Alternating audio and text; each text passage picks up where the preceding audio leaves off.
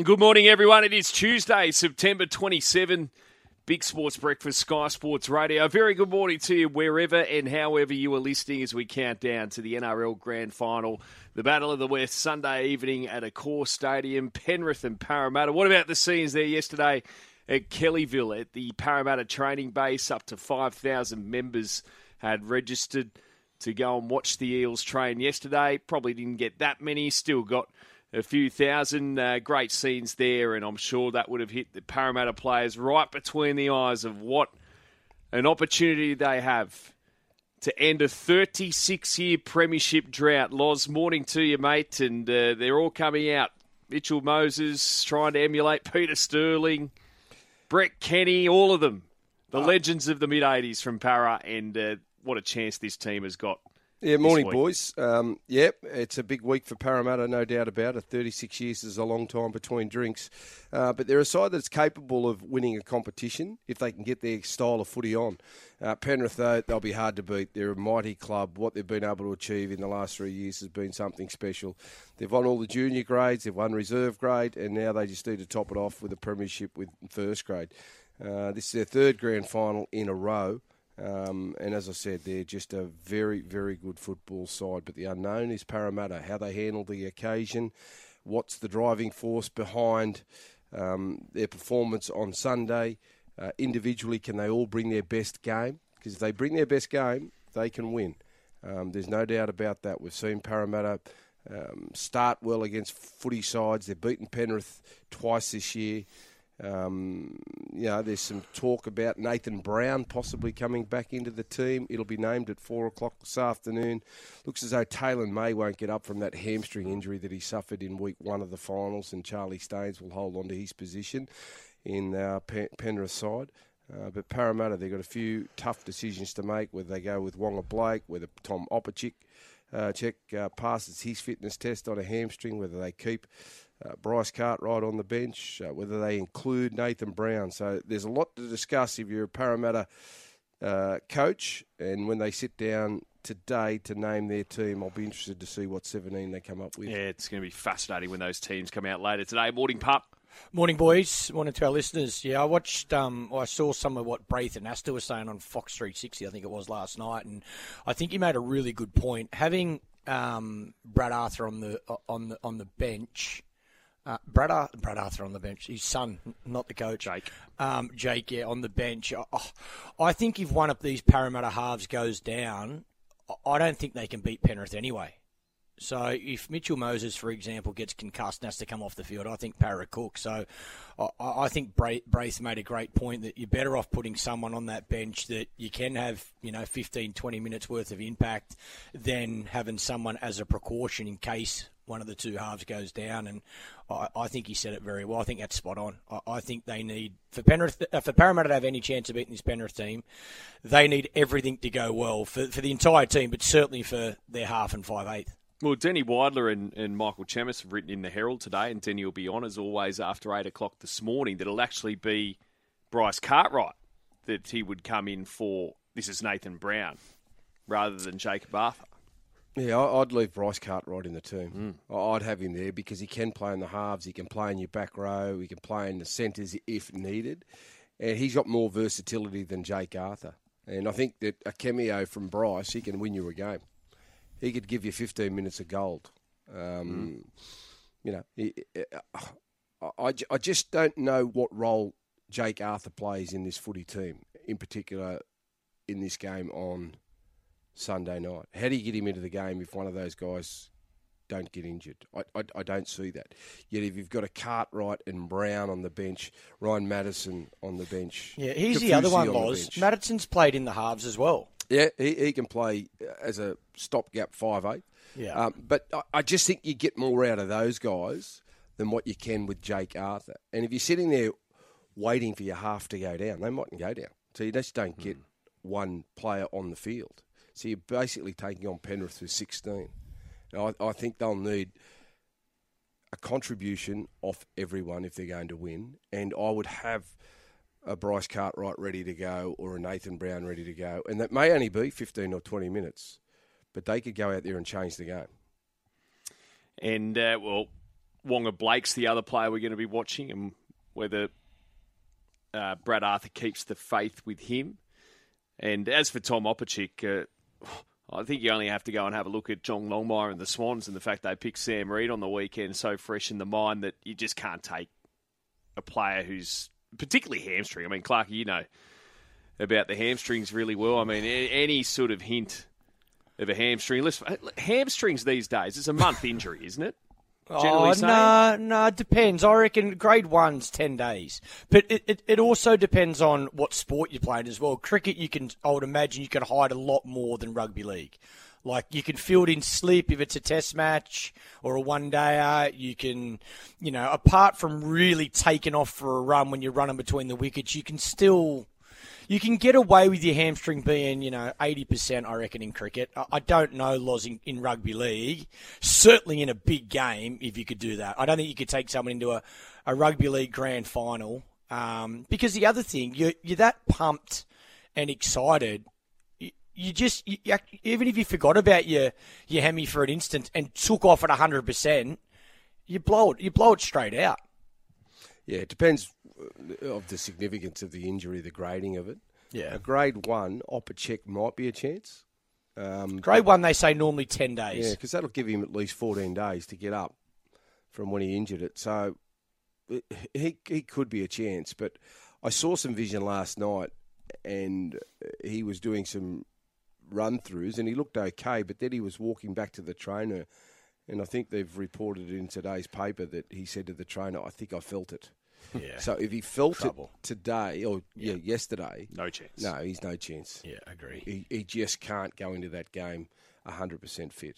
Yeah, and as you mentioned, Loz Taylor May, unlikely. So Charlie Staines will hold that spot on the wing. And he does a really good job, Charlie Staines. So there's not going to lose too much with Charlie Staines there. He's been in this system for a long period of time. He slips in onto the wing there. But the big decisions will be Parramatta, what they come up with this afternoon. The betting, Penrith $1.38 with tab, Parramatta $3.10, 8.5 is the line. So 70% of the money is for Penrith. And Dylan Edwards is best back to win the Clive Churchill medal, by the way, $8 on the second line of betting with Nathan Cleary, a very short $2.75 as it stands, with tab ahead of Sunday evening. Now, last night the Opals beat Canada 75-72 in a pulsating match at the World Cup. Beck Allen didn't play after she suffered that rib injury against Serbia the night before, and the Aussies fell 14 points down in the second quarter, then went on a 19-0 run to lead by 5 at half-time, and then held on down the stretch. And we'll speak to Brad Rosen later this morning. But what about USA? They beat South Korea 145-69. That's a 76-point margin, which is a World Cup scoring record. So it appears that just about everyone's playing for second or silver there at the Basketball World Cup. Lauren Jackson still being used sparingly by coach Sandy Brondello, and she played 8 minutes last night, 6 points. But Semi Whitcomb, 15 points, was superb, as was Ezi Magbagor, had 16 points in a crucial performance from those two to get the Aussies over the line there last night. Now, did you see the Geelong Mad Monday celebrations yesterday, Loz? They had a bit of a clip at everyone who said they were too old, too slow. They jumped out of a bus dressed as though they'd come from a retirement home, full with walking frames, cardigans, etc. Some people down in Victoria decided that that was inappropriate, but they've always done Mad Monday really well, Geelong, and just a bit of a stab at all the critics. And they're having a bit of fun. Please, everyone just lighten up a bit. Yeah, people can't have a laugh these days. At anything, some people can't. People take offence to everything. They've just won a grand final. They're taking a bit of a stab at people who thought they were too old, too slow. So they got dressed up. It's a fancy dress day. They go and celebrate. Please, lighten up. Honestly. I know. I'm in your corner here. I just can't believe that people would take offence to that. Oh, really? I can. That's all. That's all people wake up for. Some people. It's who can I be angry at today? Yeah, seriously. Anyway, it was good stuff. light-hearted fun there from the Cats, and they'll be celebrating for days. In cricket, Australian coach Andrew McDonald has reiterated, Clarkie, that only injury would force a change to the 15-man 2020 World Cup squad. So you've got Mitch Marsh and Marcus Stoinis, who are returning from injury or set to return from injury. We've got 5 T20s before the World Cup starts. And our opener is October 22 at the SCG, not far away, against New Zealand, less than a month away.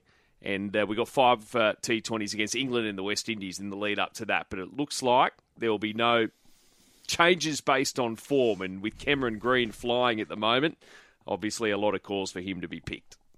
Yeah, look, I think I like that they're keeping the faith. Otherwise, they look quite silly. They only picked the squad or announced the squad a couple of weeks ago. So if they're making change based on, 3 T20, if you just look at T20 format only, since picking the squad, there's only been 3 T20s. So, I don't think they've got a choice. I think they've got to. I think, the player we're talking about is Cameron Green coming in for Aaron Finch. If they're to make a change, it's a massive call. 3 weeks out from a World Cup opener, that you drop your captain out of the squad.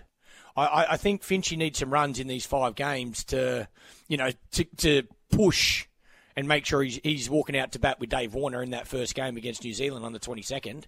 I think he certainly needs some runs, but yeah, I don't think they've got any other choice. I think they've got to stick with the squad they've selected. Otherwise, they look silly. They look like they've got it wrong. And I think they've got to keep the faith in Finchy as well. Certainly for this World Cup now. You got to back him, and if this is the last one for him, then this is the last one. But yeah, I just think for everyone's sake, it'd be nice if Finchy could, probably most importantly him, if he could make some runs in these T20s leading up to the first game against New Zealand. The other thing about Finchy, he's gone through rough trots before, and then he just walks out and something clicks, and it might be, that in this World Cup. He might make no runs leading up. That first game against New Zealand at the SCG just might walk out and smack it. So, yeah, I think keep the faith. I think Cameron Green's good enough to be in that squad, though. So, but that doesn't necessarily mean for Aaron Finch. I was surprised he wasn't picked in the 15 when they announced it. But either way, he's a young player with so much talent. He's going to be a part of all 3 formats in the future. And if Mitchell Marsh or Marcus Stoinis doesn't come up fit, then Cameron Green has to be that first selected player for sure. Back page of the Daily Telegraph, curse killer, Moses man to match Sterling, and the inevitable comparisons here from the 1986 halfback for Parramatta, the great Peter Sterling, and in this article just saying that Moses is one of 36 halfbacks that have been tried at Parramatta since Sterlo retired back in, 1992. So we're talking, 30 years now, but he's been a maligned player, and I know that he didn't have his best night on Friday night, but he had, as you mentioned yesterday, Loz, quite a lot going on off the field, to say the least, with the birth of his first child, 4 hours before kickoff. Lost a grandparent last week as well, but you can't question his value, Mitchell Moses, now, as far as what he's been able to deliver for the Eels. Well, it doesn't matter what we all think or what other people think. It's how Mitch plays on the day. And Mitch will be judged on his performance. And if he can lead this Parramatta team to grand final victory, he will go down as a great of Parramatta. There's a lot of people that have come and gone. Peter Sterling's been the only successful halfback that has played for that club. In terms of winning premierships, Mitch can add his name to that list. And it's very exclusive, and, he's had his critics, and we've been critical of him on this program at times, just not owning the game enough. What a wonderful opportunity it is for him. He's had his bad game, and his bad game was last week, and there was a lot of reasons why he possibly had that bad game. But his mind will be a lot clearer, and I think Parramatta just reaching the grand final, I think they'll feel more relaxed. I think, leading into a grand final qualifier, I can only imagine the nerves because, they hadn't been there before and people were saying that they can't get there, they're underachievers. But now they're there, they get a great opportunity to reset. So I think that'll help them. But they are coming up against this Penrith side who have been a juggernaut. They have been so good over the last 3 years. There's not many weaknesses in their footy team. And if you're going to beat them, you've got to play so well for 80 minutes. You can't afford Penrith to get on a roll for 15, 20 minutes because they tear you apart. They can put points on as quick as anyone. So defensively, they'll have to be strong. And with the football, they're going to have to challenge Penrith all night. Just continually challenge them. Back page of the Herald, it's a Parramatta Fest also. Anything but quiet on the Western Front. Andrew Webster writing about, well, basically how the Eels and the Panthers have repelled the AFL's incursion, particularly through, of course, GWS and the amount of money that's been spent by the AFL on that incursion into rugby league heartland in Western Sydney. And I think Webby's pretty well spot on here because he had the Giants make a grand final in 2019. You'd have to say they've gone backwards. And wouldn't say that their footprint in Western Sydney is anywhere near probably what they had hoped. I don't know more whether than a they're going to have decade a into strong the year next year competition. either. They're losing a few players, GWS. So I don't know how they're going to perform next year. We know the Wanderers have gone off the boil. And the Wanderers have got a really strong supporter base out there that support them. But while they're losing, no one turns up. And that's the big issue for those sports at the moment, is that they've got to win. If they win games of soccer or if they win games of AFL, people will start to support them. But if they don't, people fall away pretty quickly. I reckon AFL's made more of a dent on rugby than it has league in Sydney. It's particularly big on the North Shore and the eastern suburbs, I would say, more so than the western suburbs. Yeah, West is all about rugby league. It is. It's massive. And you look at the people that turned up yesterday for Parramatta's fan day, and Penrith have their fan day today. They'll have just as many. It's born and bred into them out there. It's rugby league. Also, Bettish Brown, as Loz mentioned earlier, on verge of grand return after months in wilderness. So Nathan Brown, who hasn't played for the better part of 3 months in first grade for the Eels, could return to give them some extra stout up front there in the forward pack off the bench. But this report saying it's more than likely to be for Bryce Cartwright rather than Jacob Arthur. Wonga woes under high ball among NRL's worst, and Lozzie was saying yesterday you're not sure you can carry him into the GF. Oh, not on the wing. Not if Opacek's fit. If Opacek's fit, I'm going Opacek in the centres and Bailey Simonson on the wing. I just don't think you can play Wonga Blake on the wing. He'll probably survive as a centre, but that worries me, concerns me defensively, but it's a grand final. You don't know. You know, even though Penrith have been there the last 2 weeks, they might not handle it. Last 2 years, they might handle it on the day. They know what it takes to win. They know what it takes to lose.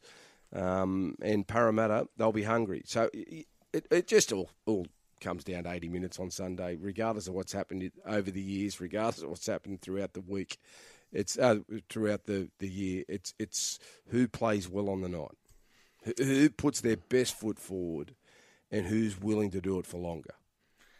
We've got, by the way, later this morning after 7:30, Bryce Cartwright's Uncle John, Penrith great, and in the Telegraph today, speaking to Dean Bulldog Ritchie under the headline, Cartwright Coward Claim. Jed's dad wants trainer banned for life. He hasn't missed John Cartwright in this article in the Telegraph today. The Pete Green, the Penrith trainer physio, Cartwright says it's the height of being a coward, and if proven, he should be banned for life for supposedly sledging or making comments towards his son Jed. The father's always going to protect his son, as they should. The chief executive of South, Blake Solly, in this article has also piled the pressure on for action to be taken by the NRL. So, if it's proven, should Pete Green be banned from being a trainer in the grand final? What's he said, though? What's he said? I think you've got to find out what he said. Yeah, I don't think you can be banned for saying something. Banned for life for saying something. And don't worry, I'm one for protect your family, overprotect your family. So I get that, but yeah, it obviously must have been something quite personal, I would imagine.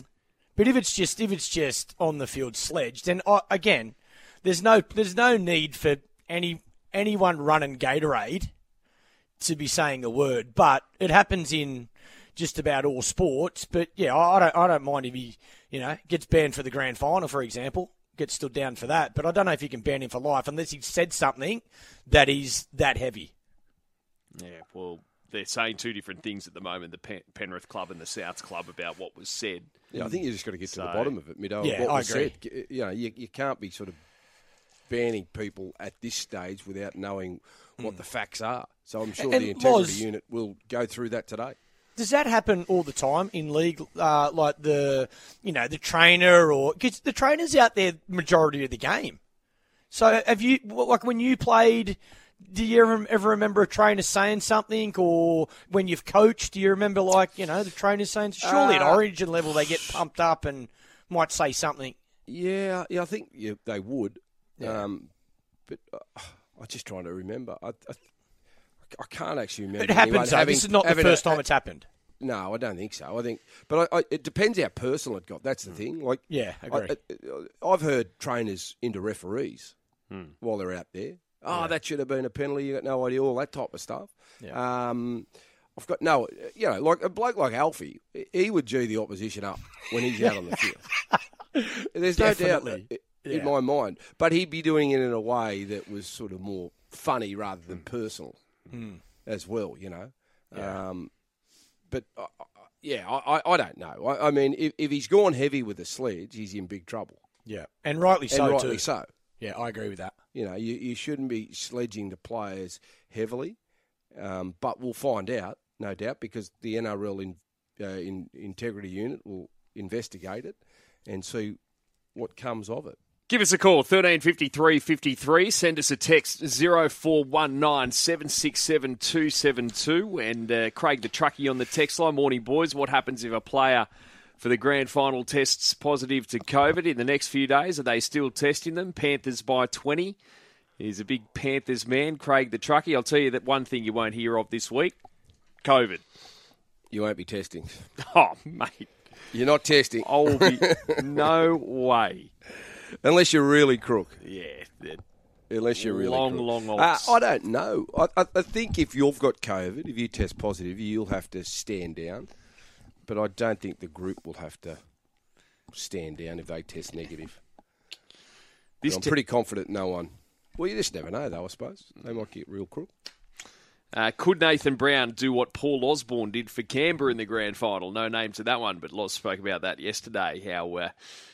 you were consulted, weren't you? Basically, who you think should Tim come Sheens into the went side. with the call to start Paul Osborne. He hadn't played in a number of weeks. In fact, I don't think he played possibly in the last 2 months of the comp, as in first grade. And he was going overseas to play Aussie, and he decided to stay back just in case he got a run. Just in case. No promises. Worked out well. And then it did work out. And he came on and basically won us the grand final in the first 15 minutes of that game. Laid on 2 tries, and we couldn't get him off the field quick enough because we thought he'd try and start turning into Wally Lewis, which he had a habit of doing for a front rower. He did have plenty of skill, Aussie, but he could pass the ball and he could read the game so well.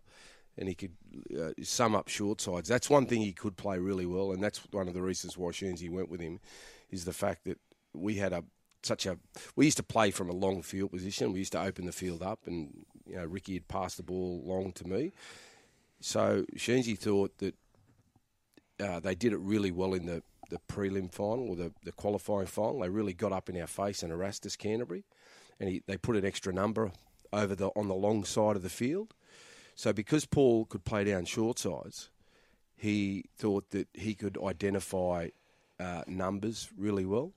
And that's exactly what happened. He created 2 tries down short sides, put Kenny Nagus away with a lovely around-the-corner pass, while they were focusing on the long side and where the threat they thought was coming with the backline play, forwards down a short side, and he just brained it. But Nathan Brown, he's a very good player. I don't know. There's something about Nathan Brown which suggests to me he would thrive in this occasion, on the occasion. And even though he hasn't played, I reckon a good 20 minutes out of Nathan Brown could be the difference between winning and losing, because they're going to have to counter Penrith's forward pack. And when I looked And someone texted in here this morning saying, fair go when stop mentioning Parramatta beat Penrith twice this year. Someone texted in and said, Trent was it? Well, once was when angry texts when Penrith didn't play well, and then the other one when Cleary got sent off, and that's okay because that's exactly what happened. Cleary did get sent off, and they just outplayed them. But when I went back and looked at the stats of both those games, the interesting fact for me was Para went with 4 forwards on the bench. They went with 4 forwards on the bench in both games. They've beaten Penrith this year. Well, that's the formula, isn't it? Well, it's telling you something. Surely. It's telling you something. And again, that's the way I would go. But who am I to second-guess Brad Arthur after what he's been able to achieve with this club this season? Because plenty of people wanted to write him off and say he couldn't get them to a grand final. But personally, I think their best chance would be to play those 4 forwards and use Bryce Cartwright as your guy to fill in as your halves, or as Pup mentioned before, Madison at a pinch could probably play 6. What's your take, Loz, on the whole stick with the same squad? For if me, you can improve it. If you can improve it. When it come to cricket, I never agreed with that. To me, because you pick on conditions and you pick on opposition. Now, rugby league, you might obviously conditions don't come into it. You haven't got a pitch to play on. It's in a cricket surface, a cricket pitch, where if it's green, you pick an extra fast bowler. If it's dry, you pick a spinner. But to me, if you've got you're playing against a different team. Penrith are a completely different team to who you played. To West Tigers, to Brisbane Broncos. So to me, you've got to pick your 17 based on how do you beat that opposition, not the whole. Pick and stick, because it's different opposition. Yeah. Sean O'Sullivan did a terrific job for Penrith when he filled in for Nathan Cleary. He could have won 10 games in a row and got them to a grand final, but you're not leaving Nathan Cleary out of a grand final for Sean O'Sullivan. It's just the way it works. If you've got a better player that's missed football, even though you're winning, you bring the better player back in if you think that he can enhance your team and improve your team and make it stronger. And you've got to be ruthless about it. Also on the text line, morning boys, I've enjoyed Para's run through the semis, but I can't see us beating Penrith with only 3 bench players. It's what we've just been talking about. If we get rolled on Sunday, the achievement of making the grand final will be forgotten, and Brad Arthur will rightly cop it. And Nasta's analysis last night was spot on, and someone needs to tap BA on the shoulder, but I reckon he's too stubborn to realise if we lose, he'll be forever remembered as the bloke who carried his son to the detriment of the team, says Daz. Well, we need to see how the game plays out first, but the team selection later this afternoon will be fascinating. I can understand why Brad has carried Jake over the last couple of weeks. But my issue with it is he's only getting a limited number of minutes, and he's there in case something happens to the halves. I think Penrith's best chance is going with 4 forwards and hoping that, something doesn't happen with your halves. But if something does happen to your halves, you've got a Cartwright or a Madison that could fill in there as a 6. You could shift Dylan Brown to 7. You could manufacture a team with those guys on the bench. But you can still get 20 minutes out of those players. Whereas with Jake, I just don't know how you get him into the game if nothing happens to your halves. That's all. I think they need 17 guys. They'll need a contribution from all 17 on the weekend. And even if it's just a 15, 20-minute cameo from one of them, in that 15 or 20 minutes, they might bring the energy that's needed if they've been under the pump. They might create an offload which creates an opportunity for someone else. Nathan Brown might create a big collision in the middle of the field, force a turnover in a tight game, and Parramatta off the back of that can do something. It's going to be a hard game to try and beat Penrith in. They're going to have to be at their best, and they're going to have to be physical, and they're going to have to challenge Penrith through 80 minutes. And I think that's their best way forward. And again, when you look at, I can't remember the round early in the season when Parramatta beat them, how they played, and it was a given that when Cleary left the field, it was always going to be hard for Penrith to win that game. towards the back end of the season against Parramatta. But on both occasions, Parramatta have beaten Penrith this year. They've gone with 4 forwards on the bench. We've got Shane on the line. G'day, Shane. G'day, Middo. Boys, how are you today? Yeah, good, mate. Loz, I've got your front row rotation for the World Cup, but just before that, mate, Nathan Brown is a dead set must. I mean, the last thing Penrith want to see is that lunatic warming up on the sideline 20 minutes into the grand final. Him coming off the back fence, and you leave Cartwright. Exactly. You just go with the power game and try and blow him off the park. I'll be watching it from Fiji, so I'm pumped. How many Fiji bitter will you be into, Shano? I don't know. I've never tried one, but I'm looking forward to having a bit of carver, and hopefully I can find another Vunivalu for the Dolphins. I'll bring one back. The Dolphin dominance. Dolphin. Now, Loz, I've got your front rotation. What have we got? Okay. Big Tino picks himself. Yeah. Regan Campbell-Gillard. The Penrith boys are going to have to suck it up because Mal won't play politics. He'll pick him. Yep. Big Jordan McLean because he's been on fire the last month. And the last front row I'm going with is the smallest front row in the comp, but he's got the biggest heart. Ruben Cotter. You throw in Flegler and Carrigan, those front rowers, we will handle anything the Islanders give to us. Oh, I tell you what, he's one of my favourite players, Ruben Cotter. How good. Jeez, he's been impressive What a this season was, eh? Oh, yeah. If you had told me at the start of the year that he'd be playing for Australia at the end of the year, I would have said, no, I don't think so. I think he would have said exactly the same, though. After hearing him speak at the end of the Origin series, he said the same. Was he playing hooker? Mate, he plays anywhere. He plays anywhere. And then he played that Origin. What a genius. He only, played 80 minutes in Origin 1. Yeah. And was inspirational for Queensland. And then in that final last weekend, he was so good for the Cowboys. Yeah. Good player. He's a good player. Yeah. Shano, your Bears? Chicago, where Justin Fields is probably the worst quarterback ever to come out of. Yeah. Are they the worst 2-1 team you've ever seen? Oh, mate, who knows? I tell you what, I just watching a bit of it then. The young quarterback from the Chargers, Justin Herbert. Herbert, he's blown his ribs out. They've lost 2 of their offensive linemen. The New England quarterback's gone down. Man, injuries is going to kill a lot of these teams already. They're only 3 weeks into the season. It's unbelievable. Yeah. The offences are struggling big time. Well, mate, look, if you're going to give me an early tip for the Super Bowl, I know this is right out of the box, but I'm going to say Green Bay and Baltimore Ravens. Yeah, well, they'll both probably be right in the mix come the business end, even though Green Bay's got no receivers of note, but Aaron Rodgers will find a way. Good on you, Shane. Thanks, mate. Right, boys. The Racing League. It's off to a flyer with 14 wins from 12 runners to the track across the 3 eastern states. It's an extraordinary strike rate, and now you can join the fun. TRL is giving you the chance to win, how's this, 4 VIP tickets to the Moet and Shandon Garden for Epsom Day at Royal Randwick this Saturday. And Loz might be from Junee, but he loves the French champagne, so plus $500 cash. Plus there's 2 NRL Grand Final tickets up for grabs.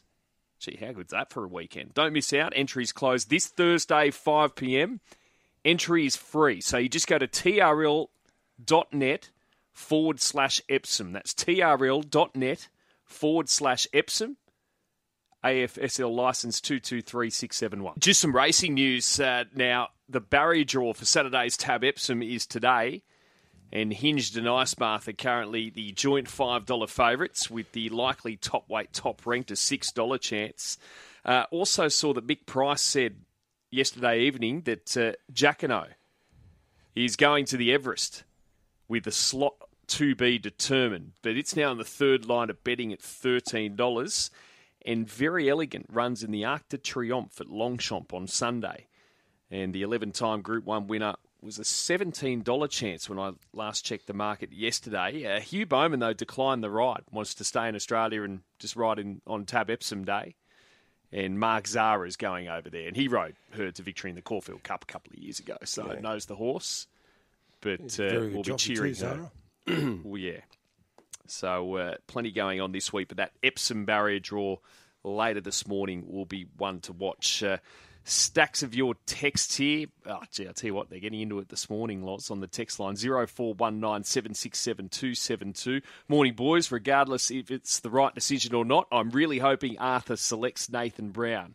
He and Liam Martin are two angry, hard-running little men, and the two of them against each other will be well worth watching, says Tiger Marty. Morning, lads. BA's kidding himself if he leaves his son on the bench. If Para win, it'll be the greatest win in rugby league history, says Steve. Hi, boys. Para need 4 forwards on the bench. Brown has to be one. This is Para's best chance of winning a comp after this year. They lose a lot of players, and BA will be under huge pressure. Cheers, Adrian. Sending that one through. So it seems to be, not unanimous, but close enough too, that people want Nathan Brown in the 17. Yeah, another one here. Hey, guys, how you going? Just wondering if any of you sports, NRL commentators, journalists has coached a team to a grand final or coached NRL to the semis. I just don't get all of them, you second-guessing Brad Arthur and his team selections. He is one that has got them to where they are and didn't need your input any other time throughout the years. Cheers, Hunter Tiger. Morning, boys. Does Mary McGregor now work for Parramatta? He'd love to have 3 people on the bench. Biz from Newey. Yeah, Mary's part of that coaching team now. I saw him in the dressing shed there last weekend. Very good coach in his own right, Mary. He helped New South Wales this year, I think, with Freddie, part of Freddie's team. And obviously he loves the coaching environment. And just on, any sports commentators, journalists having not coached, teams to a grand final, but it's all about opinions. It's all about what you think Parramatta possibly could do, what Penrith could do, how you expect the game to play out. You never ever get it right. But it's always good to be able to discuss it, talk about it, because that's what everyone does in their everyday walk of life. They want to know, what about this grand final on Sunday? How's it going to be played out? Who are they going to select this weekend?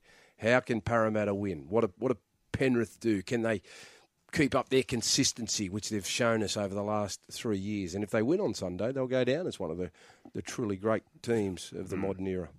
Hey, boys, Middo, are you serious? Can't question Mitch's value on what he has delivered. What did he deliver? He was ordinary. What did you watch? His test is Sunday night, not $1 billion player so far. No, I said he was average last Friday night. And there were reasons for that. But, Loz, I go back to, when we were having the whole discussion about Adam Reynolds. And the fact is, the quality halfbacks don't grow on trees. And, yes, Mitch Moses has, had his difficult moments over the course of his career, but the fact is now he has helped lead a Parramatta side into a grand final, and in spite of all the criticism he's copped over the years, he has the chance for his absolute crowning moment, and his legacy will be cemented if he can lead Parramatta to a premiership on Sunday night. Yeah, I think it could be, Middo. There's no doubt about that, but he'll be judged on his performance. Yep. This is the moment for Mitch to stand up and to prove to everyone that he is the player that's worth $1 million a season, if he can guide Parramatta to a grand final. And again, I thought he had his bad game last week, and there was a lot of reasons why his mind would have been scrambled heading into that game. He'd lost his grandmother and the effect that would have had on him. And then, his partner having the birth of his first child. You can imagine the jubilation that he would have went through there and the emotional roller coaster that he went through. So I can understand why his performance wasn't top shelf. But there's no excuse this week. It's about being able to focus, narrow your focus in on what you need to do for this game. And if he can deliver a premiership to Parramatta, he's the only other halfback to deliver them a premiership behind the great Peter Sterling. High drama at Wembley this morning in the UEFA Nations League between the old rivals England and Germany. And it's in the 93rd minute, and England trailed 2-0 in this match and then scored 3 goals in 11 minutes. Shaw, Mason Mount, Harry Kane. And they've just conceded a goal in the 87th minute. So 3-3 England and Germany in stoppage time in that UEFA Nations League game this morning. Other games in that competition, Italy 2-0 up against Hungary late in that match. I'll tell you what, there's some pretty small European nations in action there this morning. They're the two main games comfortably. Also last night, the Opals, a great win, 75-72 against Canada. Beck Allen didn't play. The Aussies fell 14 down in the second quarter. And then they went on a 19-0 run to lead by 5 at halftime and held on down the stretch. But USA beat South Korea 145-69, a 76-point margin in that match. So that's a World Cup scoring record. We're going to speak to Brad Rosen about all this shortly. Later today in the NFL, the market with Tab has the New York Giants, the slightest of favourites, $1.85 against the Dallas Cowboys, $1.95 in a battle in the NFC East. And in the Marsh Cup yesterday as well, the cricket, yes, that competition has started, and it was a win for South Australia over Queensland by 61 runs. The South Australians put on 8 for 278. Ben Menenti, 60, top scored. Nathan McAndrew, 55, down towards the bottom of the order. And in response, Queensland were rolled for 217, with Sam Truloff scoring 49, Matt Renshaw 43. So that competition underway for this season. Gee, Clarkie's cricket season comes around quickly, doesn't it? It certainly is, buddy. Yeah, it's generally the same time every year, really. We, I think about even going back and playing club cricket for Western Suburbs. You do your pre-season, and as semi-finals footy comes up, you know you're around the corner. I remember playing. I can't remember if it's. It was about 2 years before I retired, and we're playing a game at Pratton Park. And the game just stopped because all the boys were worried about. I think it must have been AFL Grand Final was happening, and all the boys wanted to know the score. And yeah, it's a tough challenge because 99% of cricketers love their footy, whether it be rugby league or AFL. So try to concentrate on the start of your season as a cricketer, but you want to watch and see the build up to the grand finals. But yeah, it's always a good time of the year. Lots of sport all around the world. Footy's in its peak, there's no doubt about it, and cricket gets underway. So, good opportunity. This Marsh Cup, again, you'll read a lot of names that you haven't heard of. Obviously, the Aussie boys are away, so they don't play in much in this tournament. So, it gives a lot of the young, up-and-coming first-class players a really good opportunity to start pushing for selection for Sheffield Shield cricket, and then hopefully selection to that Australian team as well at some stage. Morning to you, Brad. Go those Opals. What a night. Good morning, boys. How did they dig themselves out of that sizable hole they got themselves into in the second quarter, Brad? Well, you've got to set this up as well. Canada, they've been steamrolling everyone. They've won 3 games of the pool so far. They hadn't lost to anyone, and they were rolling. Aussies came out really good. 9-3 they started. Then Canada went on a 20-5 run to close out that quarter.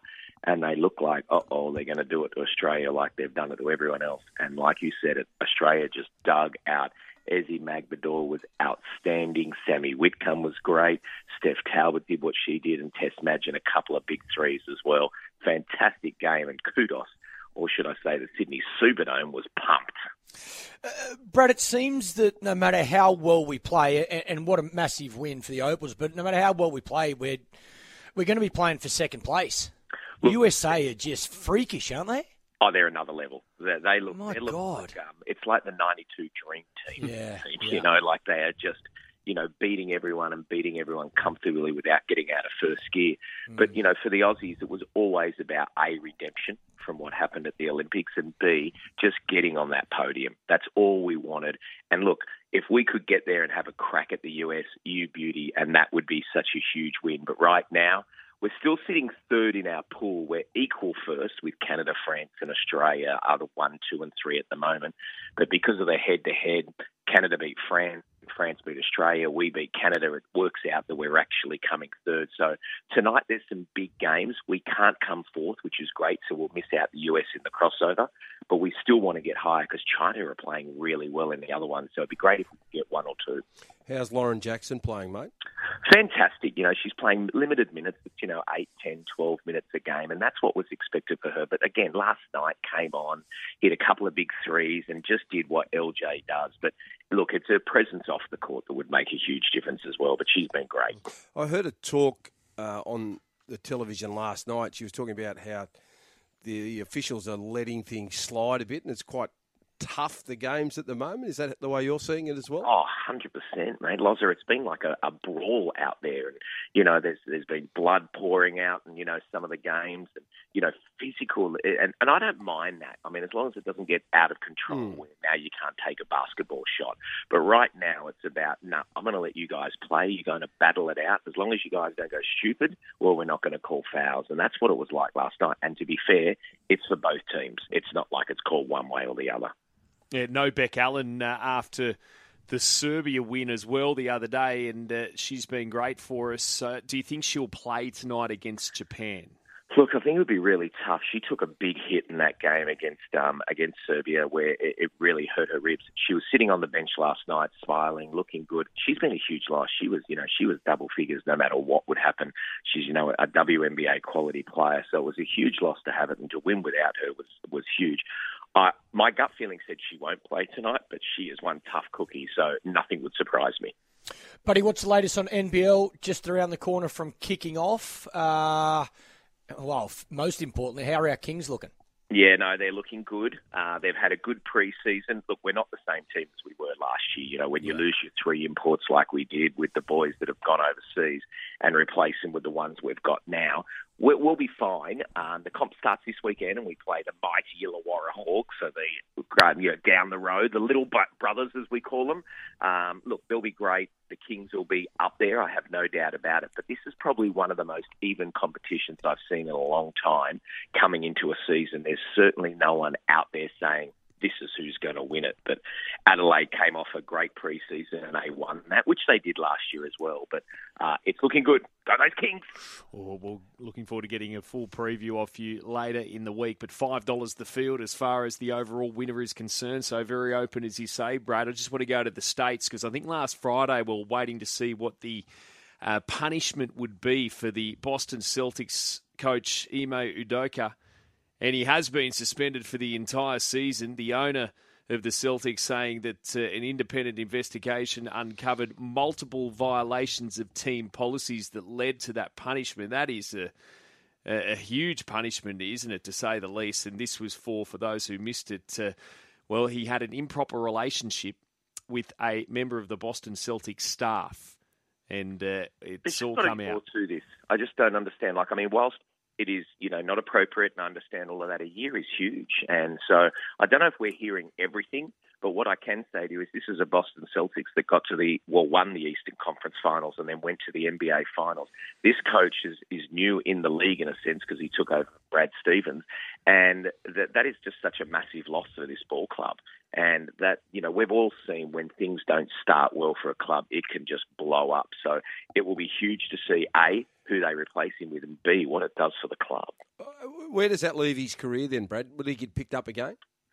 Look, for what he's done, you'd think yes. Yeah. All everything will come with, everyone deserves a second chance and everything like that. But it's going to be hard because I don't think you'll get back in Boston, especially if a coach comes in and, he's got a very talented squad. So are you going to go and replace that? Will he get another team? Oh, all good coaches do. They'll move on. Like good players. Yes.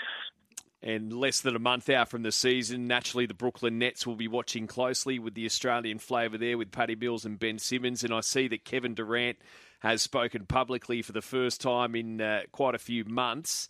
And, let's just say not exactly humble comments, I would say here, Brad. I'll read some of these quotes for you.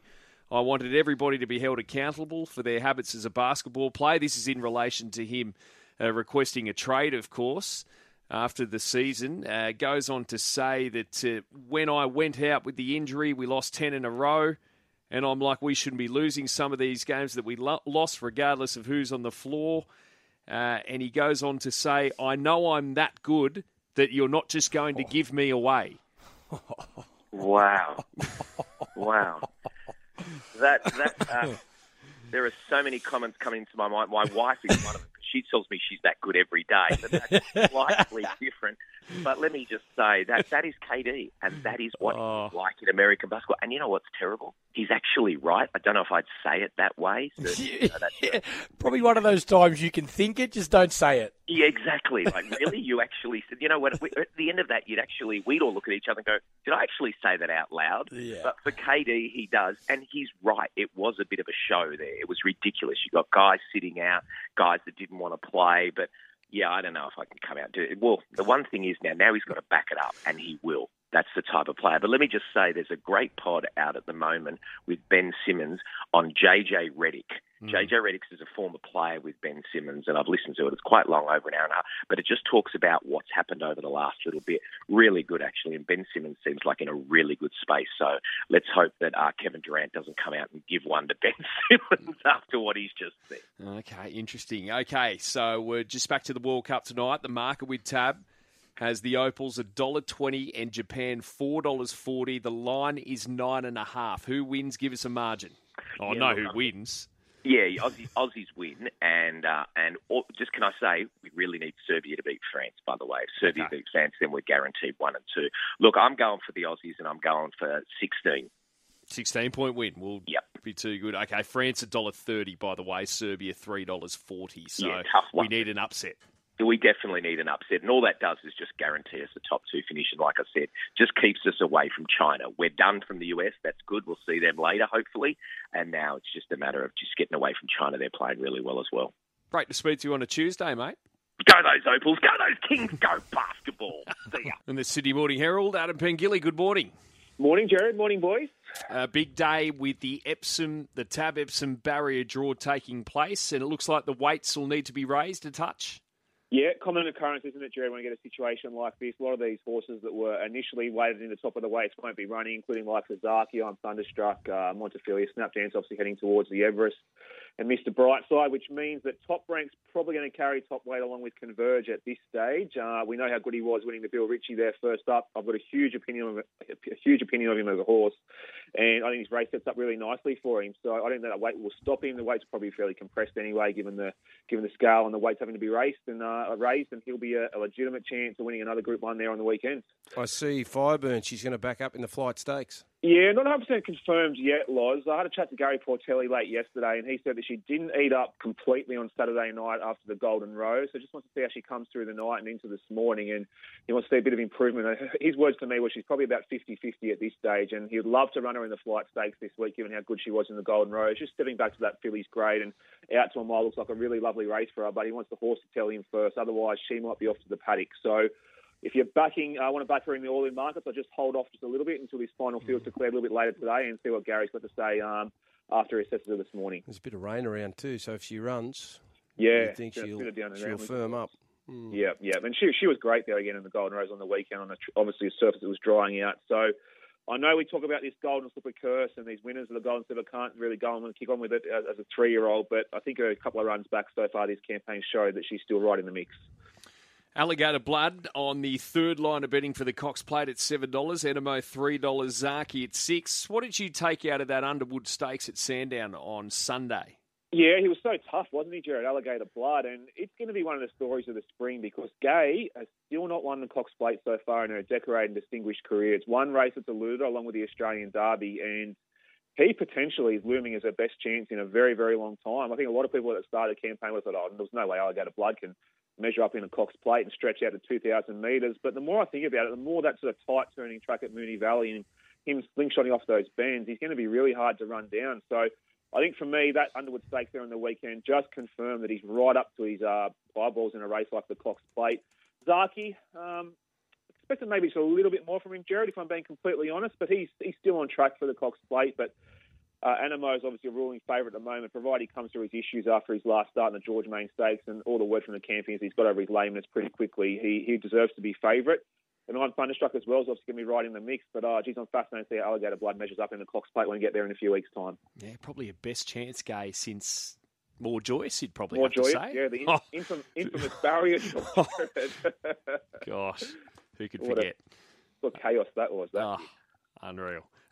Were you at the Parramatta Media Day yesterday, or the Parramatta at Kellyville there to see all the fans? Yes, I was. Yeah, great day. Probably about 3,000 fans, and they all lined the fence. And Parramatta guys are great, Jared. They signed a lot of autographs and hung around and engaged with their fans for a long time there yesterday and conducted a lot of media interviews.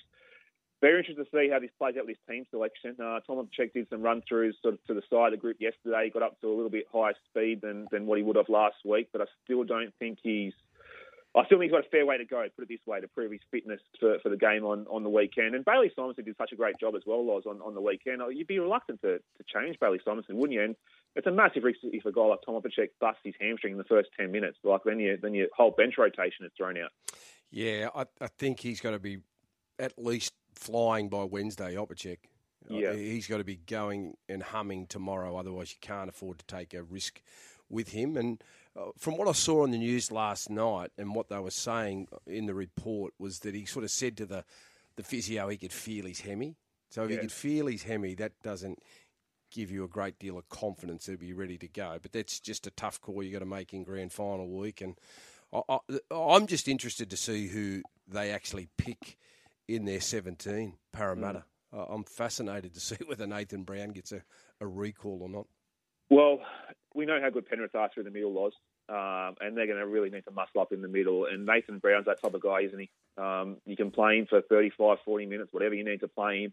And he just adds that bit extra starch through the middle, and especially with the wet conditions around this week, Loz. Like, it's obviously going to be a tough game in the middle. Do you drop a Bryce Cartwright? Do you drop a Jake Arthur? It'd be a massive call. But and Nathan Brown's been played NRL for best part of 2 months now, isn't it?